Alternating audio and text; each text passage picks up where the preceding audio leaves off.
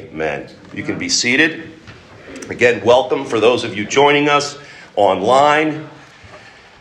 I am Pastor Pat, and I was chosen today to do the prayer and the reading and the sermon. So it's a tough job. No, but we typically read from the New Testament if we're preaching from the Old Testament.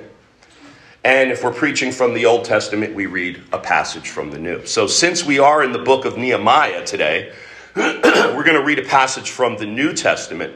And again, they always have something connected. Okay, so what I'm going to say to you here, or what the Word of God is going to say to you here, stick it in the back of your mind. And when it comes up in the sermon, you can go, there it is.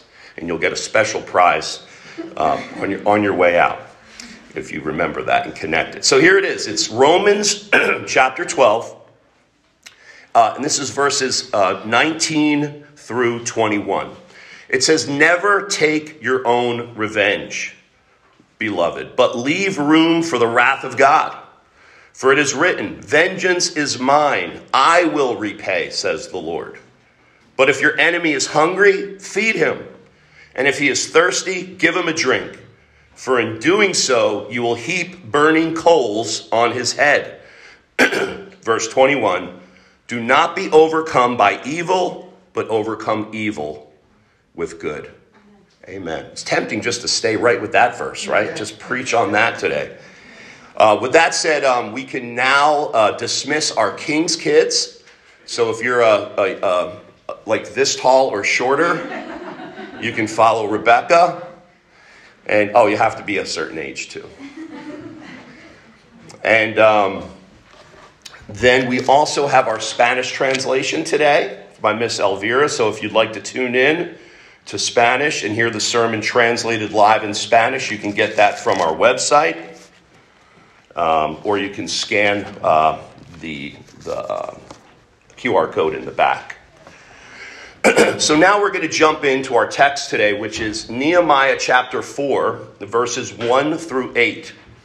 And last week we covered all of chapter 3, which was it's a big chunk of scripture.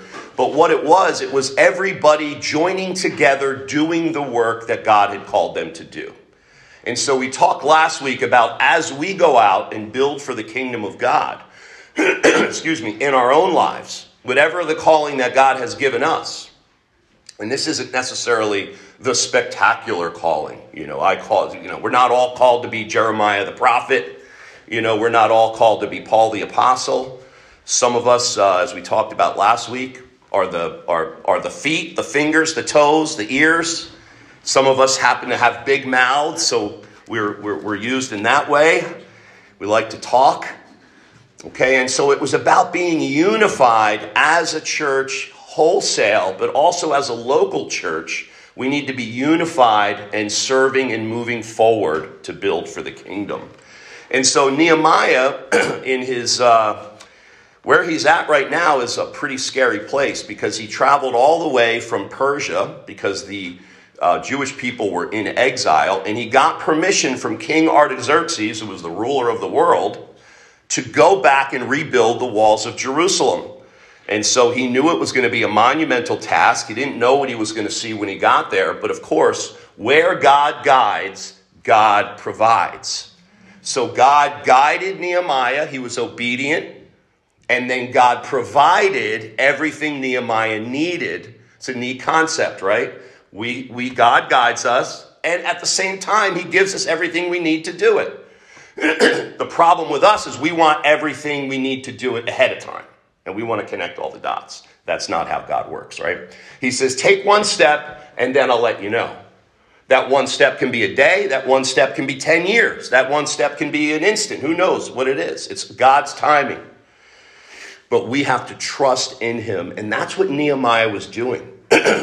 Now, today, chapter 4 starts with the villain. Right? Every good story has a villain. Now, we talked about these guys. They made a quick appearance in chapter 2. Sanballat and Tobiah and Geshem, the Arab. And we said, guess what? We're going to see a lot of these guys later.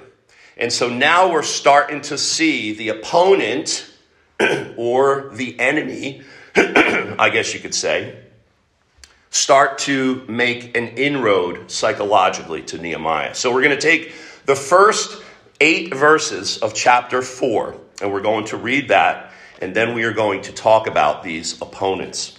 And so chapter 4, verses 1, it should be up on your screen. Now it came about that when Sanballat heard that we were rebuilding the wall, he became furious and very angry and mocked the Jews. He spoke in the presence of his brothers and the wealthy men of Samaria and said, "What are these feeble Jews doing? Are they going to restore it for themselves?" Again, the wall. "Can they offer sacrifices? Can they finish in a day? Can they revive the stones from the dusty rubble, even the burnt ones?" Because remember, Jerusalem is in shambles still, the wall anyway. Now, verse 3, Tobiah the Ammonite was near him, and he said, "Even what they are building, if a fox should jump on it, he would break their stone wall down." And now Nehemiah's response, verse 4. "Hear, O God." Oh, let me correct that. "Hear, O our God, how we are despised. Return their reproach on their own heads and give them up for plunder in a land of captivity. Do not forgive their iniquity and let not their sin be blotted out before you, for they have demoralized the builders." Verse 6. "So we built the wall, and the whole wall was joined together to half its height, for the people had a mind to work." I love that. Verse 7. "Now, when Sanballat, Tobiah, the Arabs," who was Geshem, really, "the Ammonites and the Ashdodites heard that the repair of the walls of Jerusalem went on, and that the breaches began to be closed, they were very angry. All of them conspired together to come and fight against Jerusalem and to cause a disturbance of it." So here we see the story conflict start to escalate. We see the mocking, we see the despising, and now at the end of the passage, we see the threat of actual physical confrontation. Now, most of us here know the concept of what an opponent is. Okay, if you've ever competed in sports against someone, or a contest, a game, or even had an argument with a rival or an adversary, you understand the concept of having an opponent. And like we said, this is in all stories, in every film we see, right? We see the opponent there, but usually they're called the antagonist.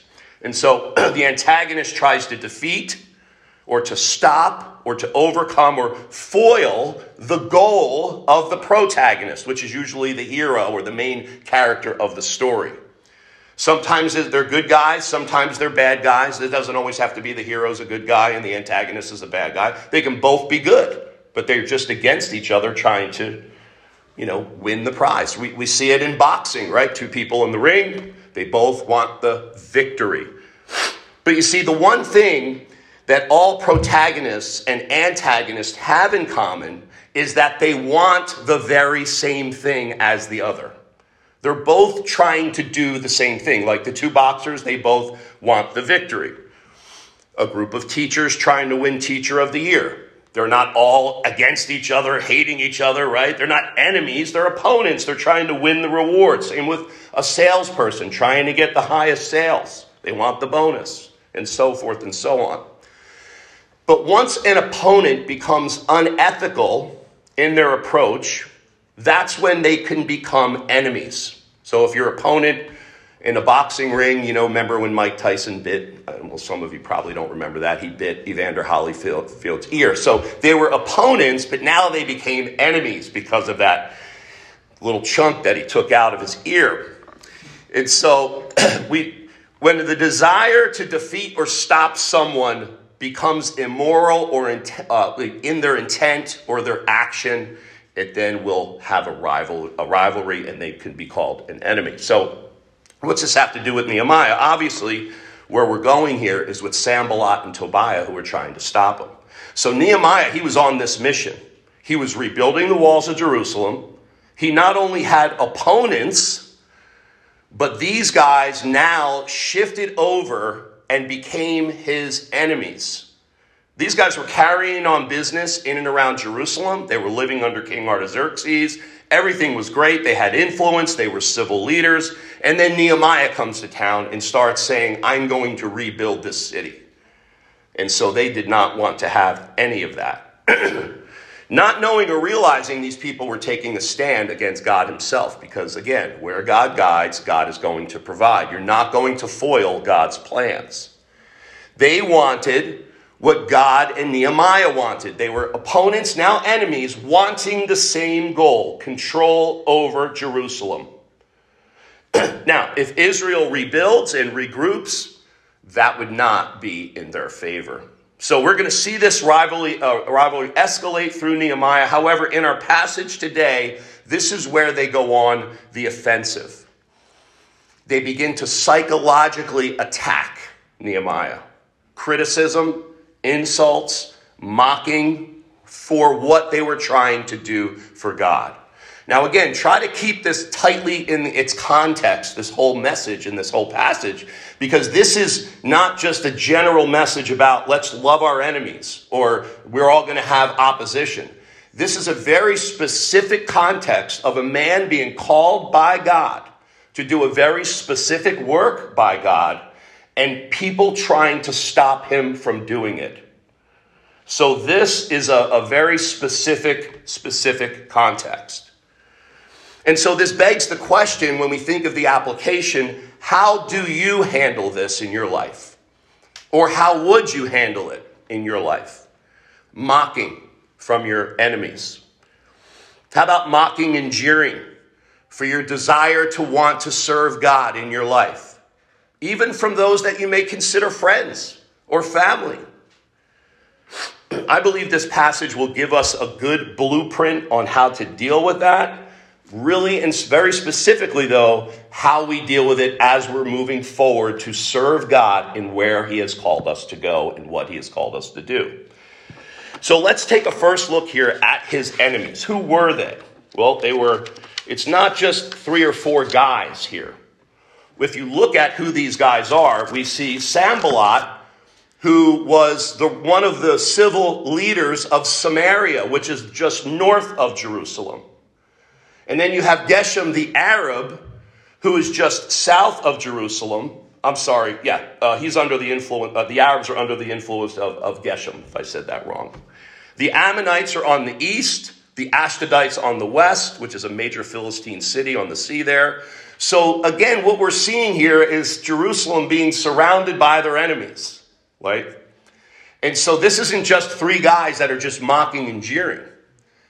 These are a lot of people that Nehemiah is like, what is going to happen here? I am out of my comfort zone. I'm away from my land. I never grew up in Jerusalem. I grew up in Persia. Now I'm here. What did I get myself into? And so this is, all under the king Artaxerxes. So Nehemiah knows that if this gets out, that there's going to be a war, the king is going to pull the plug in a second on his project. So that's who we're dealing with. Now, what were they mocking? If you see here in verse 2, it's a lot more meat. When you dig in, you peel back the onion a little bit. It says, he spoke in the presence of his brothers and wealthy men. Said, what are these feeble Jews doing? So feeble, they're weak. They're unable to protect themselves. They say, what are they doing? Are they going to restore it for themselves? They have no ability to do this. This is one of the things that I say in my life almost every time that I've stepped out because I felt the Lord was calling me to do something. One of the main things that people say is, are you sure you're going to be able to do that? Do you have the ability to do that? God is calling you to write a screenplay. You've never written a screenplay before. God is calling you to make a film. What gives you the right to do that? These are literal things that I heard, and it was very discouraging. God, he's right. How am I supposed to do this, right? So they were mocking abilities. I'm sure it happens, and it has happened the same thing to yourself. Maybe not as exact, but maybe a little bit more subtle. But here we go. Can they offer sacrifices? So this is a direct, This is a direct reference to their trust in the Lord. So they're mocking their dependence on the Lord as well. It talks about it's going to take, can they finish it a day? I mean, this is a huge thing. They're mocking them for their speed. It's going to take them forever. They start to mock about the materials. Can they revive the stones from the dusty rubble? Where are they going to get this? Look at the quality of the work, Tobiah says. Even if a little fox jumps on the wall, it's going to be knocked over. And so ultimately, they were attacking Nehemiah at this point and his builders psychologically with their lack of ability, lack of materials, lack of quality of work, probably lack of people as well, too. They were thinking they could wipe them out in a second. And so each of us here this is going to happen. If you desire to live a godly life in Christ Jesus, Paul tells us that you will be persecuted. And it comes from all different places and all different packages. But we have to be willing to deal with it. Otherwise, we respond wrong and we end up negating everything we're trying to show people by following God. We start to sin and we look like the bad guy now when we retaliate wrong. So how do we respond to the mocking of our enemies as we move forward with God's calling? So let's look at Nehemiah's example here. So what does the first thing what does he do? Number one, in chapter 1, if you can remember, the number one thing he does when he hears about Jerusalem and how the people in Jerusalem are suffering, the first thing he does is pray. God gave him a burden. He went right to the Lord, he prayed and he fasted. And again, the first thing he does here in a time of difficulty, in the time of mocking, is not jump in his face and say, yeah, we'll cross that line and see what happens. Nope, he goes and dives right into prayer. He goes right to the Lord. Now, why wouldn't we do that? We wouldn't do that because we forget whose project we're on. We think we're on our project in our life. The Bible says your life is not your own. You've been bought with a price. We are God's property now. We're to glorify God in our body. We're to do everything that he calls us to do, and we're to do it with all of our heart unto his glory, right? We've all heard this. But what happens is when we get mocked and ridiculed, we try to take things instantly. Our knee-jerk reaction in our flesh is to go right back at people. But that's not what Nehemiah does. He goes to God because he realizes, I'm just speculating here, thinking about God opening all these doors. He knew, I'm on God's time. I'm doing God's plan. They're not just mocking me, they're mocking God. And the ability to be able to do that is a really amazing, stress-free, anxiety-free life. When you can discipline, this isn't something that you're weak and you're not a real Christian because you can't do this really well, okay? And I'm preaching to myself as well. It needs practice. It's hard to do this. We have to be spiritually disciplined to go to God first all the time in everything. No matter how big or how small that attack may be, we need to make sure that we're aligned right with the Lord before we retaliate, because your flesh will take you in a direction that you will regret. And so you want to make sure that you first go to God. And so he goes to God with prayer. Now notice, he doesn't pray a gushy, fluffy little prayer here. He prays something that's very typical throughout the Old Testament, and that is an imprecatory prayer. Now, an imprecatory prayer invokes judgment on somebody, calamity on this person, curses upon one's enemy, but only those enemies that are not aligned with God. So we have no right to do an imprecatory prayer against somebody if they're just insulting you and they're not insulting God. See, imprecatory prayers is because it's almost like we're praying on behalf of God, as if this is what God would say. We see this in the Psalms. I mean, there's probably if you want them all, I'll give them to you, but there's two I wrote down here. Psalm 10:15, break the arm of the wicked and the evildoer. I'm sorry, 10:15. Seek out his wickedness until you find none. Psalm 79:12, and return to our neighbors sevenfold into their bosom the reproach with which they have reproached us? No, you, O Lord. Listen to that again.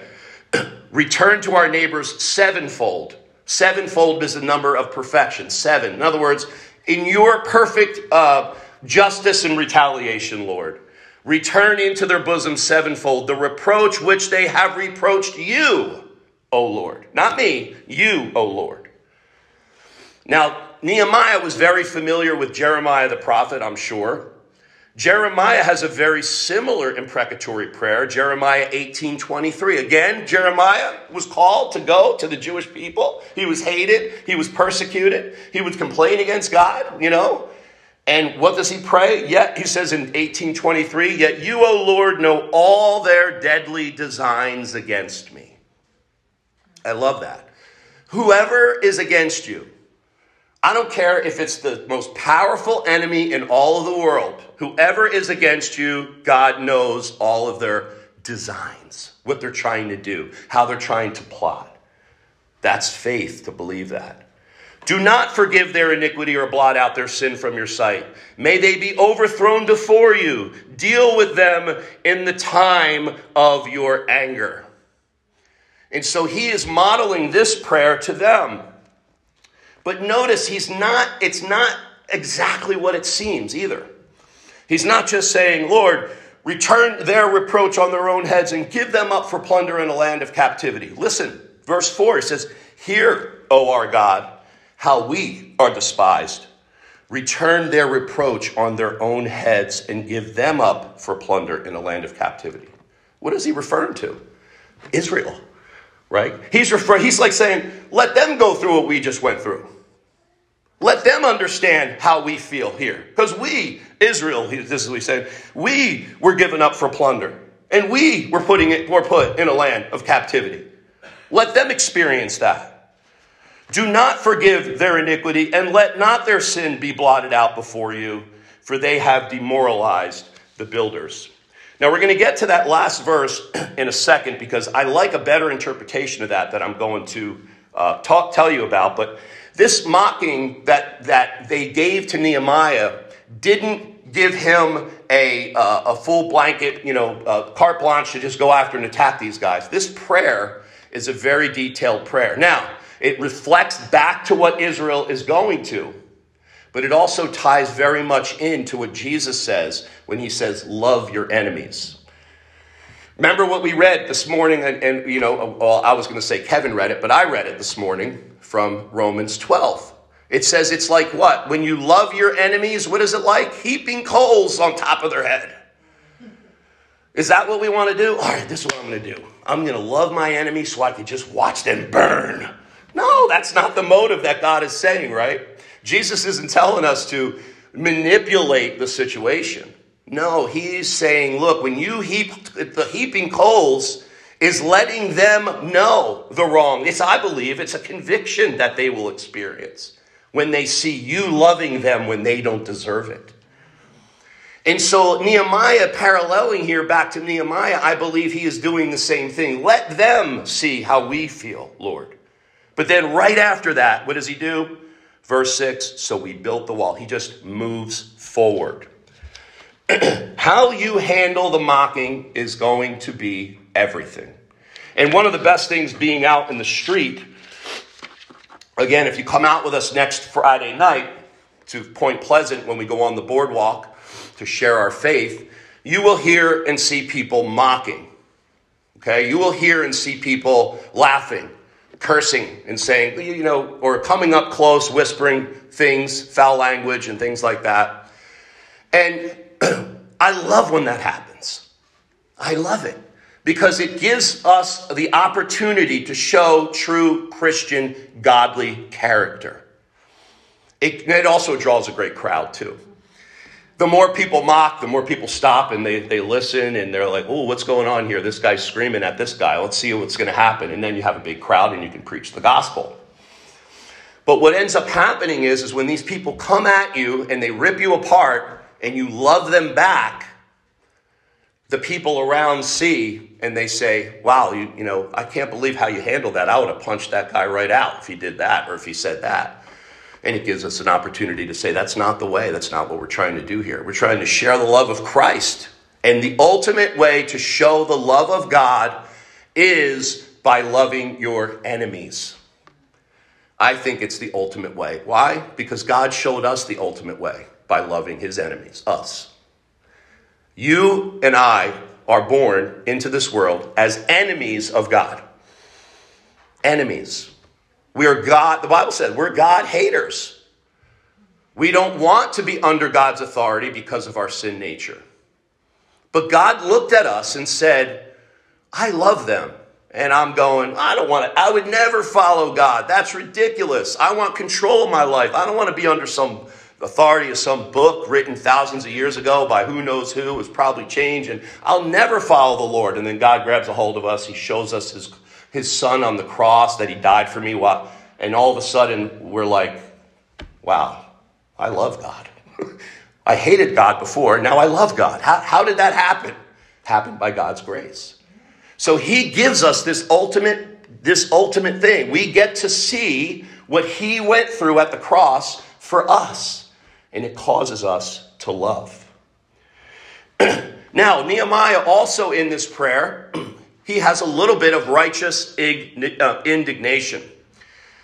I would definitely not count that out. And I wanted to talk a little bit about that because anger is an emotion that God has as well. We read it in the Bible. It's anthropomorphic. In other words, it gives us an idea in our way to understand it, what God is feeling. So he uses that sort of language. But righteous anger is what God has, not sinful anger. And this is how Nehemiah responds.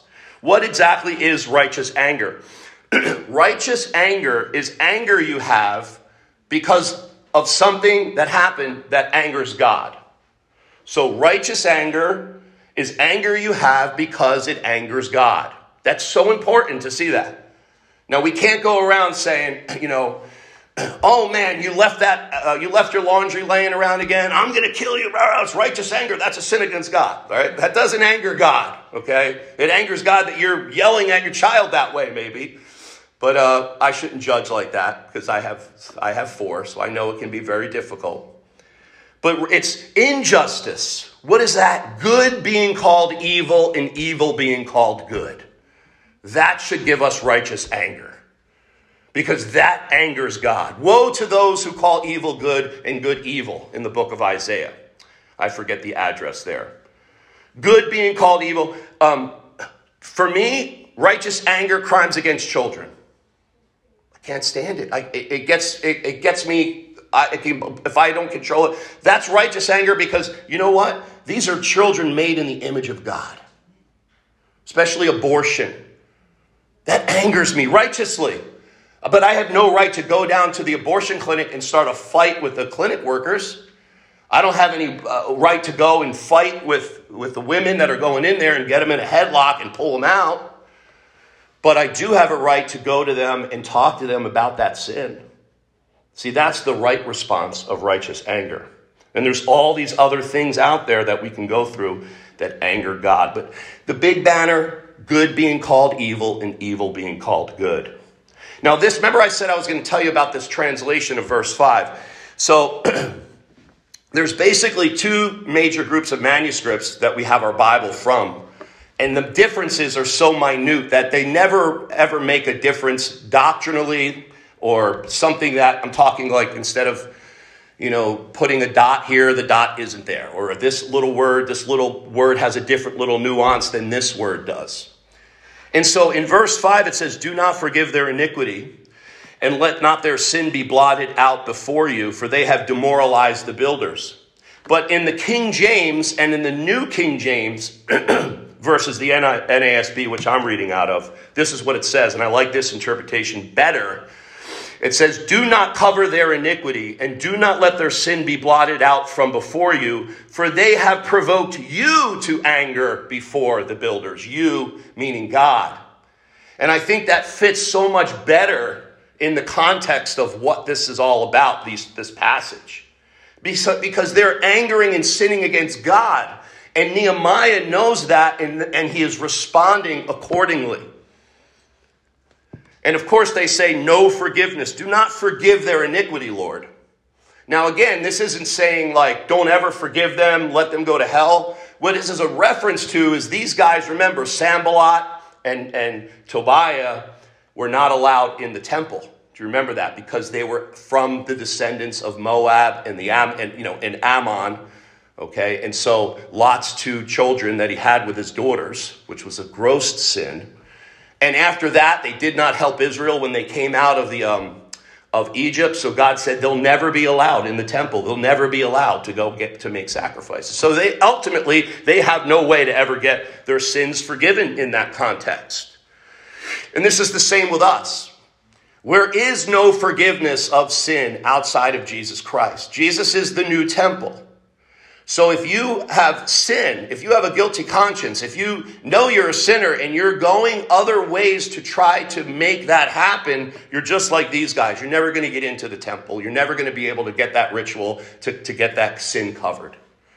You have to come to the cross and let the blood of Christ cover your sin by faith, by confessing with your mouth and believing in your heart. That by confessing your mouth the Lord Jesus and believing in your heart that God raised him from the dead, you will be saved. And that's a true statement.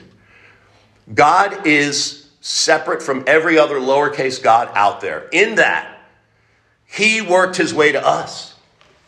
We don't work our way to him. I don't care. You can give all the money you want. It's not going to forgive your sins. You can do all the good things that you want to do. You can help as many poor people as you want, and I applaud you for doing that. But in God's court, that doesn't satisfy the sin debt, because your sin debt is eternal. Your sin debt is eternal, and only an eternal righteous God could remove the wrath and injustice of God, because that's Jesus, fully God. He's the only one that can cancel our sin debt. So that's why we have to flee to him for forgiveness of sins and embrace onto him for that. Now, righteous anger must not be peppered with sin or words of provocation. You see, notice, he didn't say, listen up, God's going to return the reproach on your head. Your sins aren't going to be forgiven. No, he went to prayer.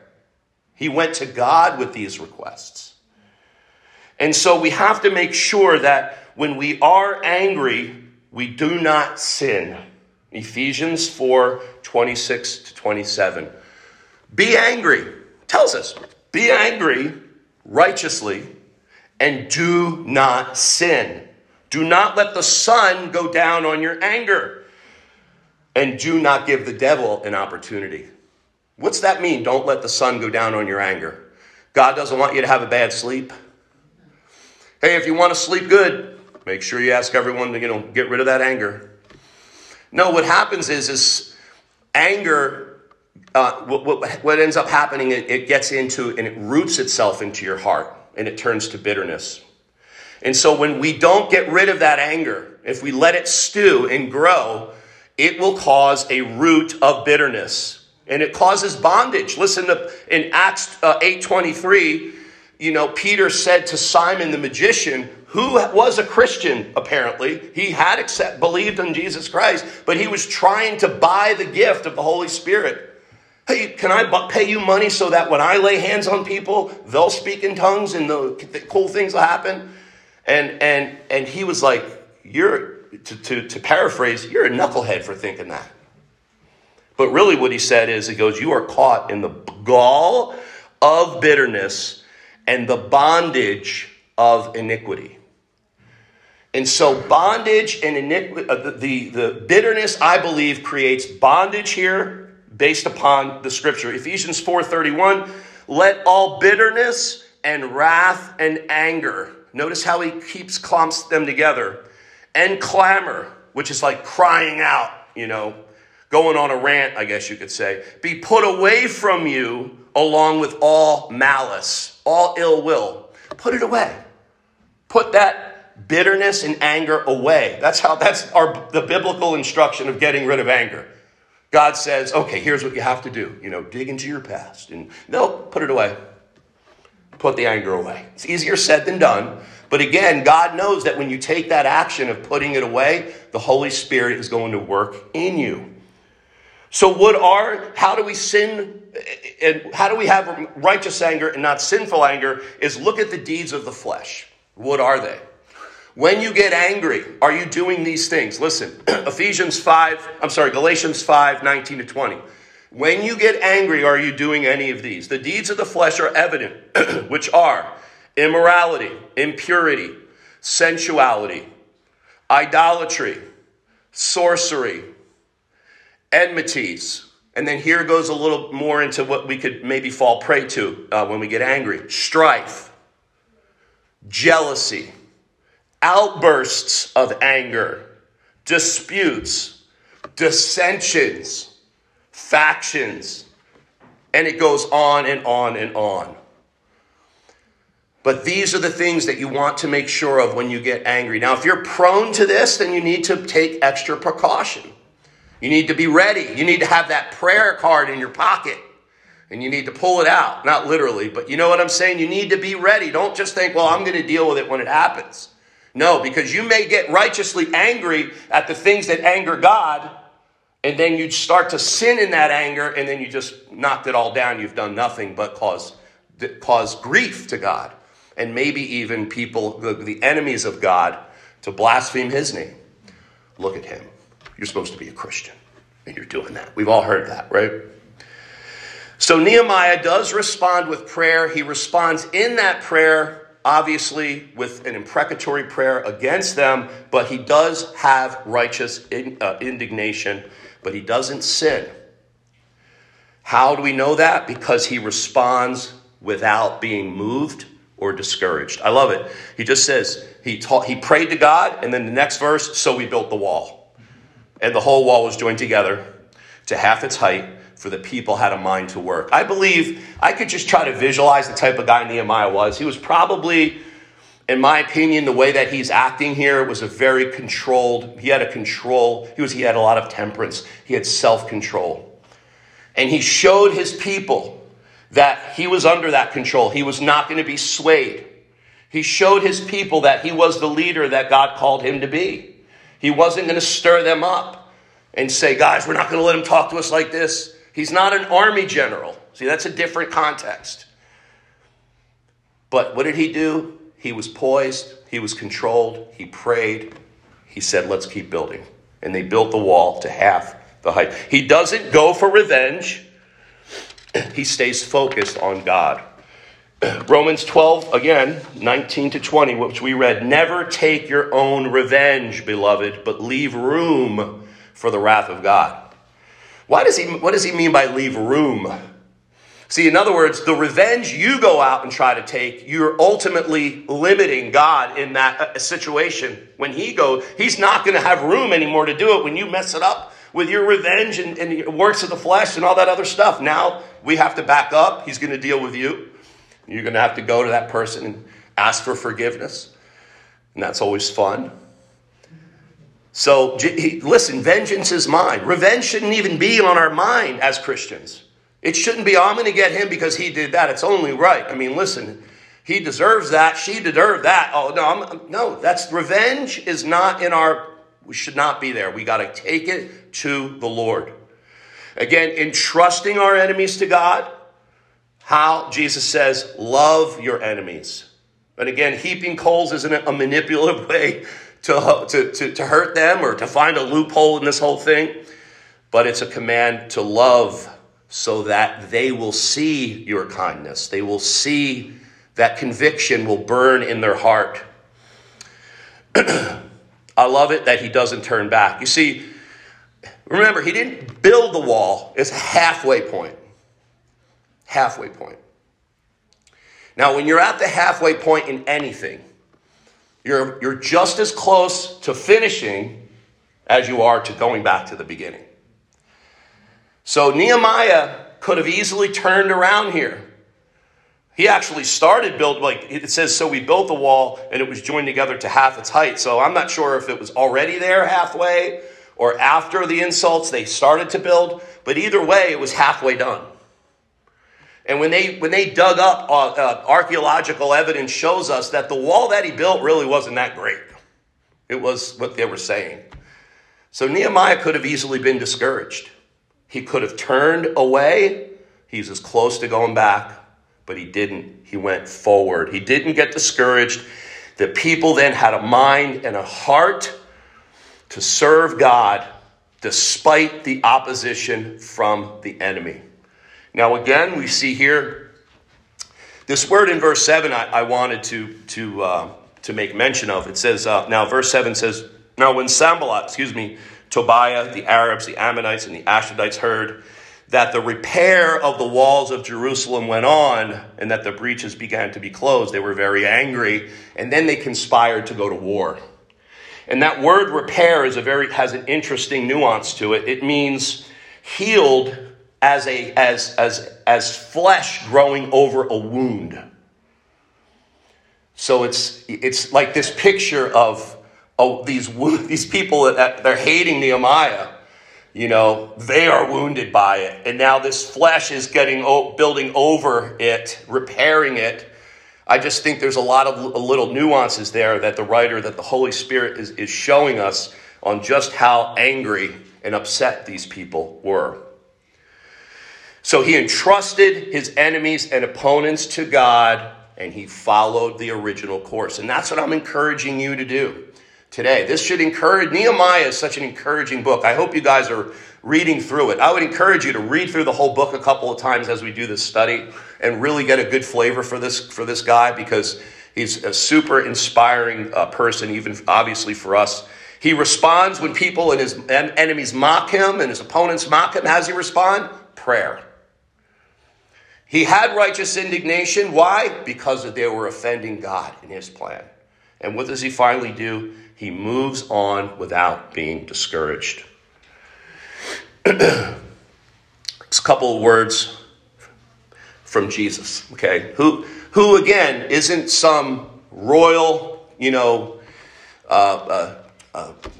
aristocratic sort of leader who came down and, got on the throne right away and got all the chariots along with him. Could have did that. Went down to the big,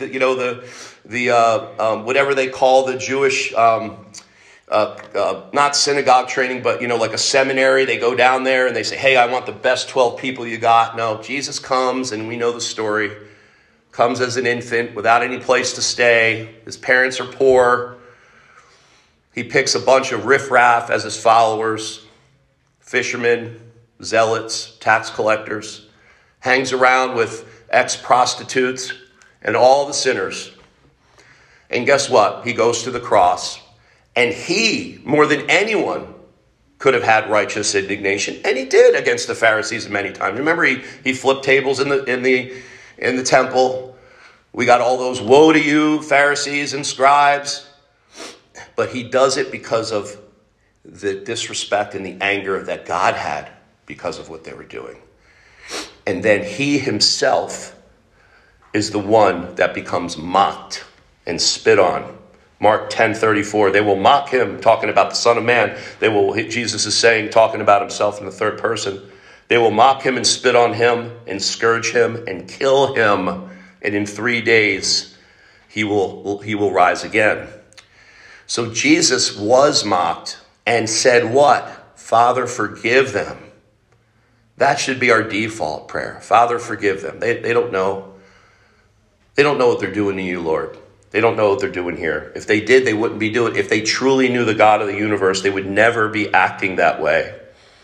But then Jesus gives us a promise in John 15:20.